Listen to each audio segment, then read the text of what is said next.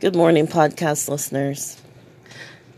It's Thursday, so I missed my Saturday podcast.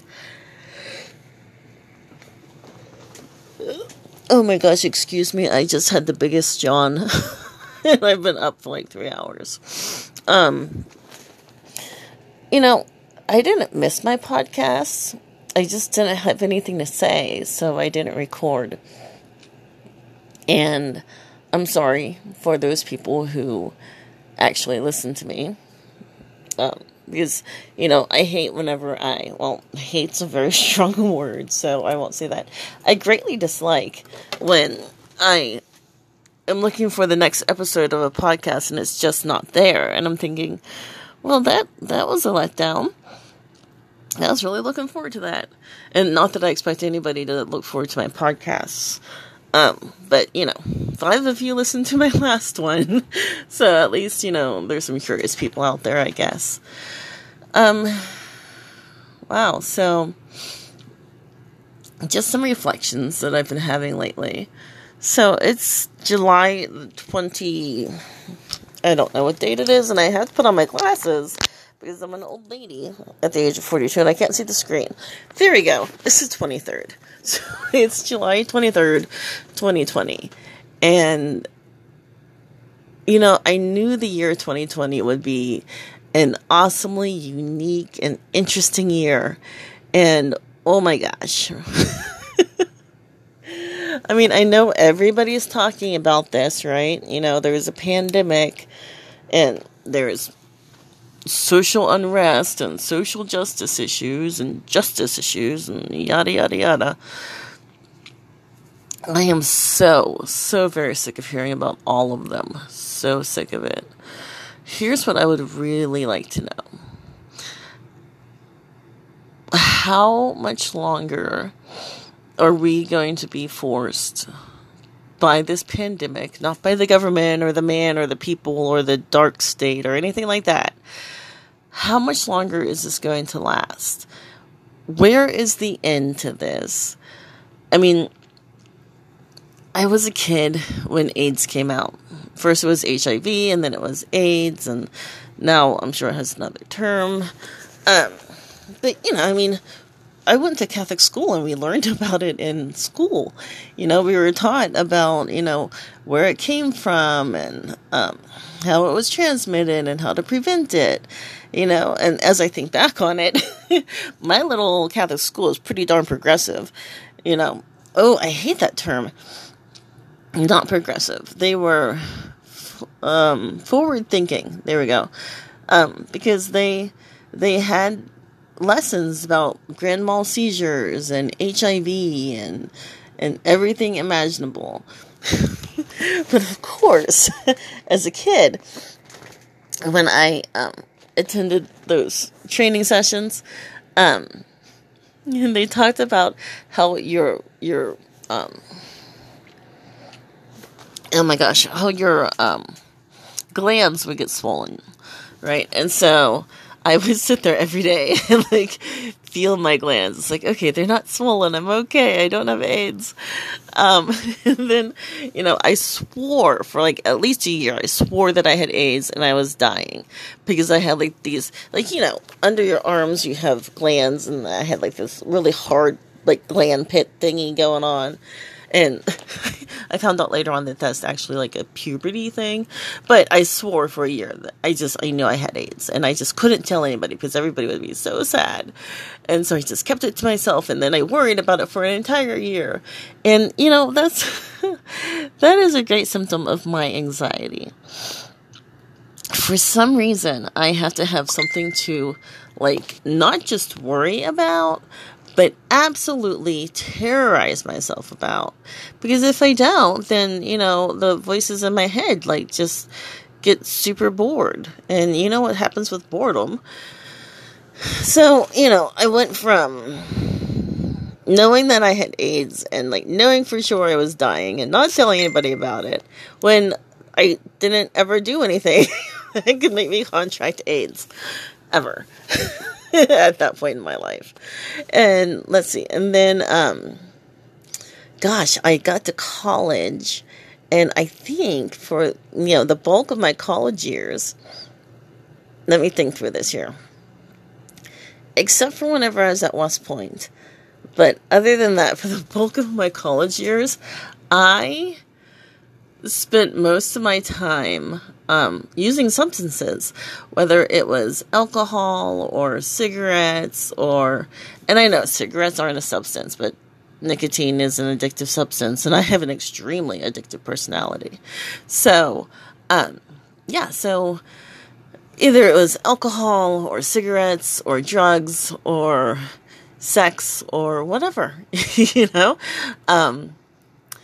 actually, I can't say that. Yeah, even whenever I was at West Point, I used substances because, I had a boyfriend and we had sex often. So, I use those things to distract me from my anxiety and from the craziness in my head.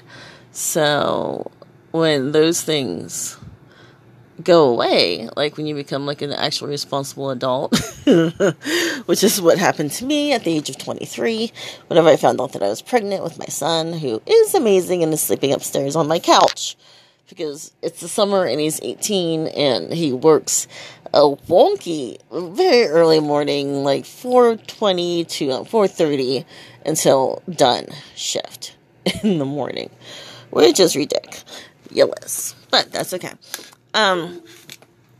So at the age of 23, when I found out I was pregnant, everything that I was doing in a technically negative,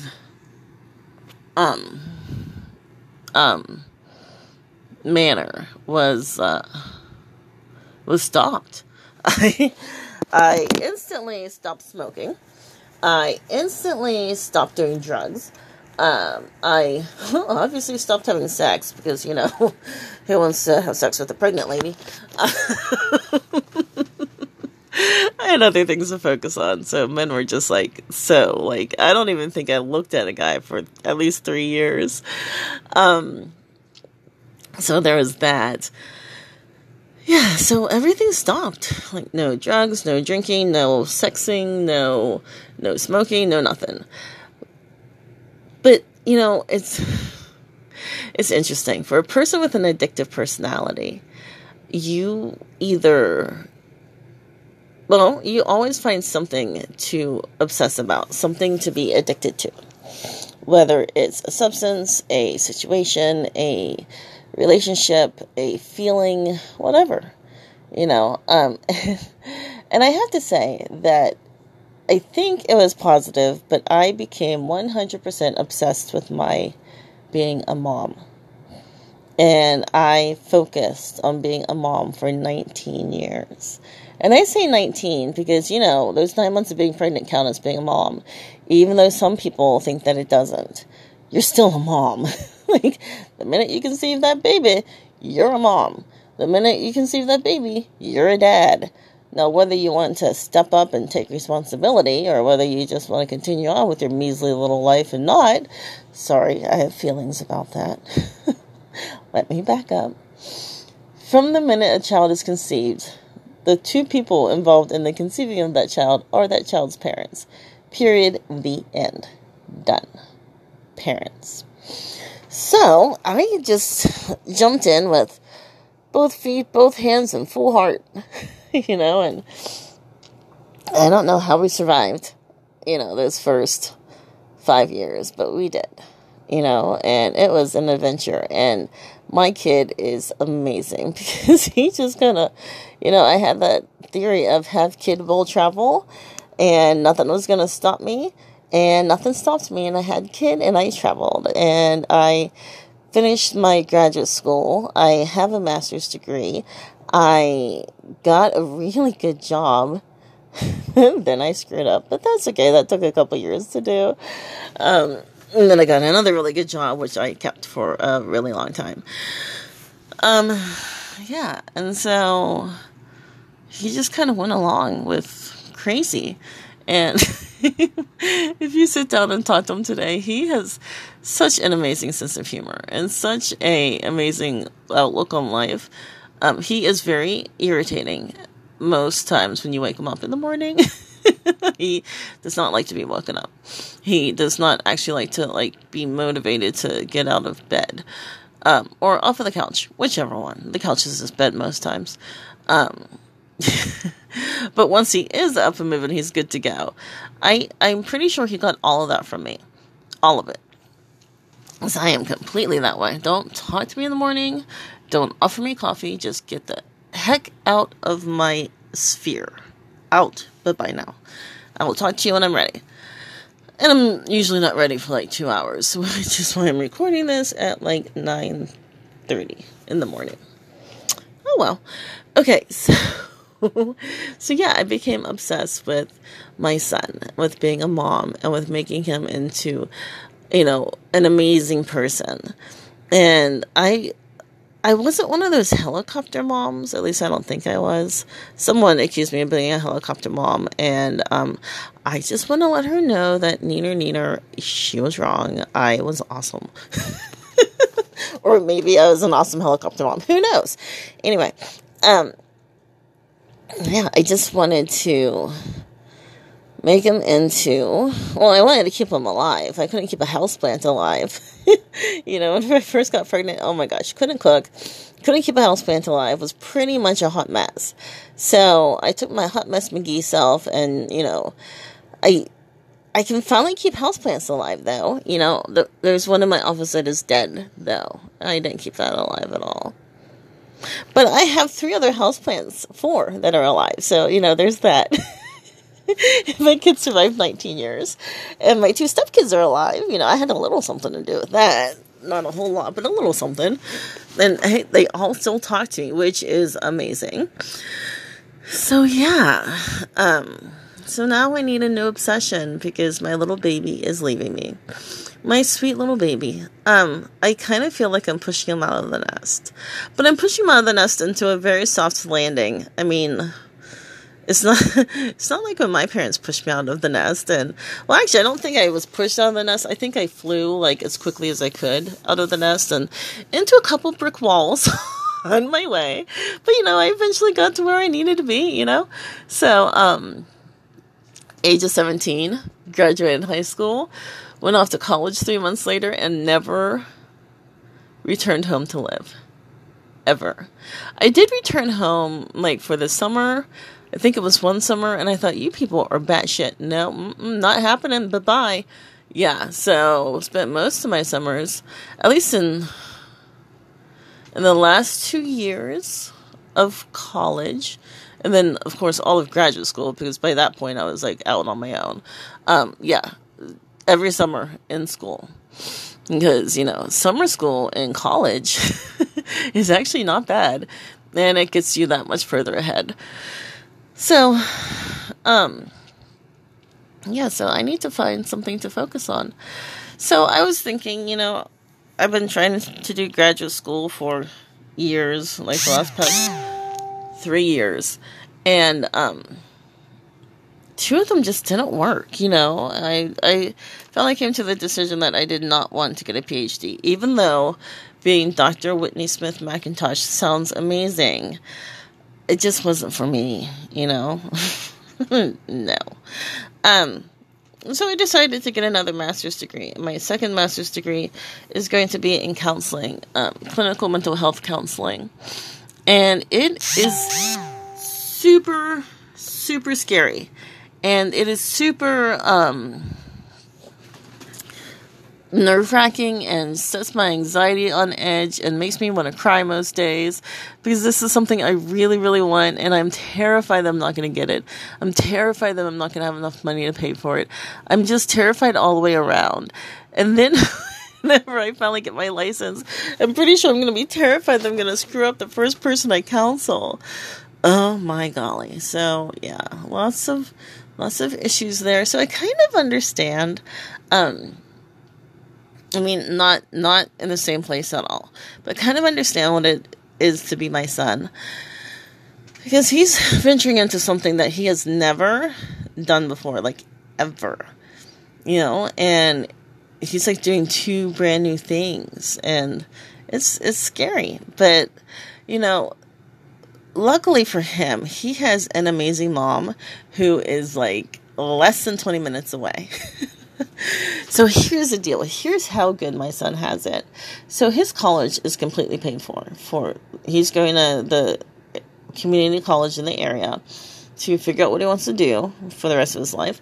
And the cool thing is that I think he's figured it out already. And he can do that thing at the community college and get his 2-year degree there and then go right into the workforce with that. And while he's in the workforce, he can continue on getting his bachelor's or whatever else he wants to do. Or, which is my cross the fingers hope, I had a hope that he would become a priest, but that hope is, long gone, basically. I don't think he's going to be a Catholic priest. He's still going to be Catholic, and he is a Knight of Columbus, 3rd degree, but yeah, not going to be a priest. Probably not going to be the deacon that I'm offering him up either. If only I could control his every move. Anyway, so his school's paid for 2 years. Oh, I really, really, really want him to go into the Air Force, because we have an Air Force National Guard or Air Guard here in the town that we live, and I know the commander, and I know like so many people there, and I know that he will just love it, and it's going to be so good for him, and I really want him to join, because so cool. And he's going into cybersecurity for his degree anyway. Cybersecurity in the Air Force with an ASVAB score that I've never seen that high before. Oh my gosh, they will hand you fistfuls of money, whatever you want, just go in. Anyway, so I have a little bit of time to work on him with that. But yeah, so his school's paid for. He's moving into the house that he grew up in for like the first couple of years that we lived in Iowa. I almost say Connecticut, that's where he was born. So when that first and only house that I ever bought is occupied by my renter right now. It will be unoccupied shortly. I'm getting the roof fixed, the driveway fixed, the back deck fixed.